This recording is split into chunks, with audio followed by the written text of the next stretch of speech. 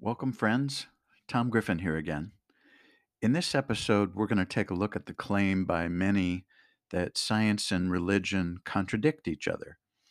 Or you could also substitute faith or scripture for religion, as they are also parts of the claim. Many scientists make this claim either as a way of trying to show the power and verifiability of science to refute the claims of scripture, or so that they can avoid the argument altogether by claiming they are two non overlapping categories, or often called magisteria.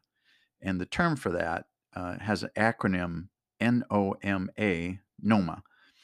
This claim was notably put forward by American paleontologist, that's someone who studies fossils, Stephen Jay Gould. He was quite famous. Essentially, he said that each of those categories casts nets on two different areas of inquiry that are separate from each other. Let's pray. Lord, thank you for everything you do for us and all our blessings. I pray that all those who need to hear this message will find the truth, believe in you, and maintain that belief for life. For those who do not know you yet, Lord, I pray that you'll open their eyes and influence them to become seekers and find the Holy Spirit waiting for them. Please bless this lesson and let your word speak through me that everyone needs to hear. Amen. So let's examine the claim. For two things to contradict, they must teach the opposites. So, do science and faith teach the opposites? This is a fundamental question about science and religion and important to address. Let's focus the claim, on Christian scripture for now in regard to the religion side of things. Do science and scripture contradict? No, they don't, and they cannot. Now, it may appear on the surface that they contradict in some areas, but upon sufficient scrutiny, they do not. Why? Well, science is the study of the natural world and the operation of the natural world. Scripture is the Word of God. In essence, we can say that the natural world is represented through what Christians call general revelation. This is how God reveals himself through nature. General revelation, then, is God's truth expressed in the natural world, his creation. Scripture is God's truth expressed through his inspired word. Scripture is what we call special revelation and how God reveals himself through his inspired word or the Bible. So, really, the question is, can God's truth in general revelation contradict his truth in special revelation? Of course not. What then are we to make of this potential conflict? Well, since they cannot contradict, there must be merely an appearance of contradiction. For example, with such controversies as creation versus evolution, or are we descended from a common ancestor of apes, or the age of the earth? In other words, is it only thousands of years old or billions of years old? Or was the flood worldwide or only a regional flood?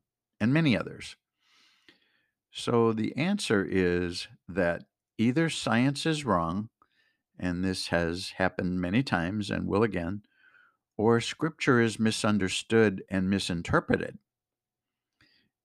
Let me be clear that scripture cannot be wrong because it's the word of the all knowing, inerrant God. Or perhaps both of those could be wrong, or parts of them. Let me be clear about one thing for Christians. There are definite instances where our understanding and interpretation of Scripture has been wrong. Scripture was not wrong, but our understanding of it has been incorrect. Truth is something that must be discovered, based on scrutiny of the facts and evidence. Now, sometimes we lack the correct facts and evidence and draw the wrong conclusion. Such an example occurred with the well known controversy between famous scientist Galileo and the church back in the Middle Ages.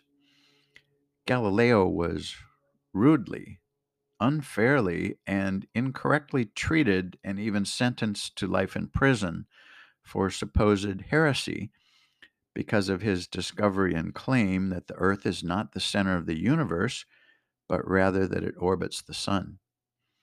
The church at the time was certain that scripture indicated that the earth was the center of all things. The church was wrong due to a misunderstanding of scripture and an ignorance of the science. So it can happen, and in fact does happen. I personally see this evident in some parts of the aforementioned arguments about creation, evolution, or the age of the earth.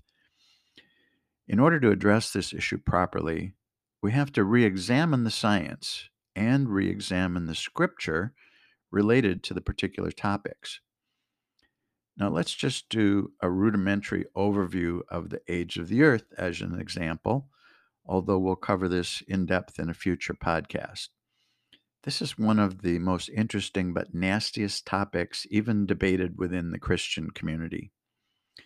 Now, any non believing scientist will tell you that the age of the earth is in the billions of years old, probably 4.5 billion years, they would say.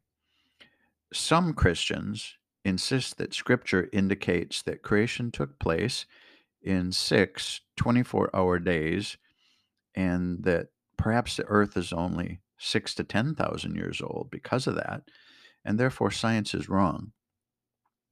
So there's an apparent contradiction.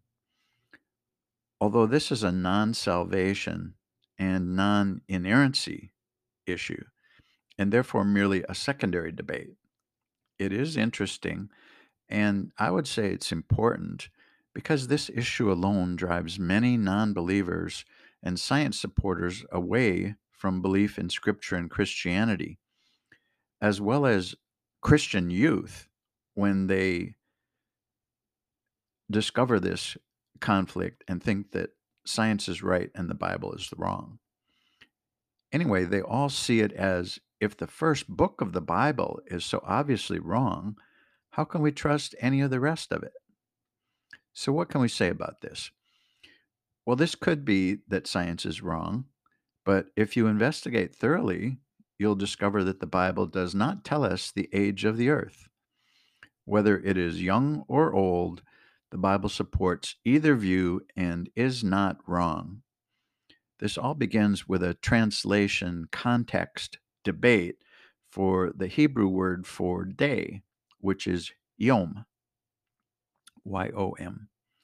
Depending on the context, how it's used, it can mean several things, just as our own use of the word day has more than one meaning.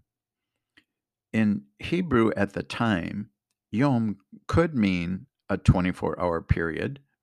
It could also mean the daylight part of the day, which is about a 12-hour period, or it can mean any part of a day, or it can mean any indefinite, long period of time, like an era or epoch, although there was no Hebrew word for either of those at the time. So the correct answer to this question, in view and considerable study of the matter, is that we do not know from Scripture whether it's old or young. It's been my experience that taking this debate off the table immediately with a non believer or scientist has great advantages. By showing that Scripture could support an old earth, it entails a certain amount of credibility in the non believer or science supporter's mind, and they may be open to a further discussion about Jesus. But I can tell you that in most cases that a staunch view of the age of the earth as young will become a roadblock to evangelism. An overlooked aspect of this debate is that I'm unaware of any non-believing scientists who support the idea of a young Earth. But there are many, many scientists that are Christian who believe the Earth is old. So the scientists who are Christian that do believe it is young do so based on their belief that Scripture says it is young. Now, I find that all interesting.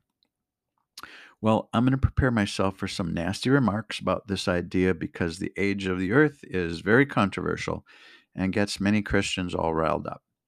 But let's save the rest of that discussion for another podcast. Take care until next time, friends.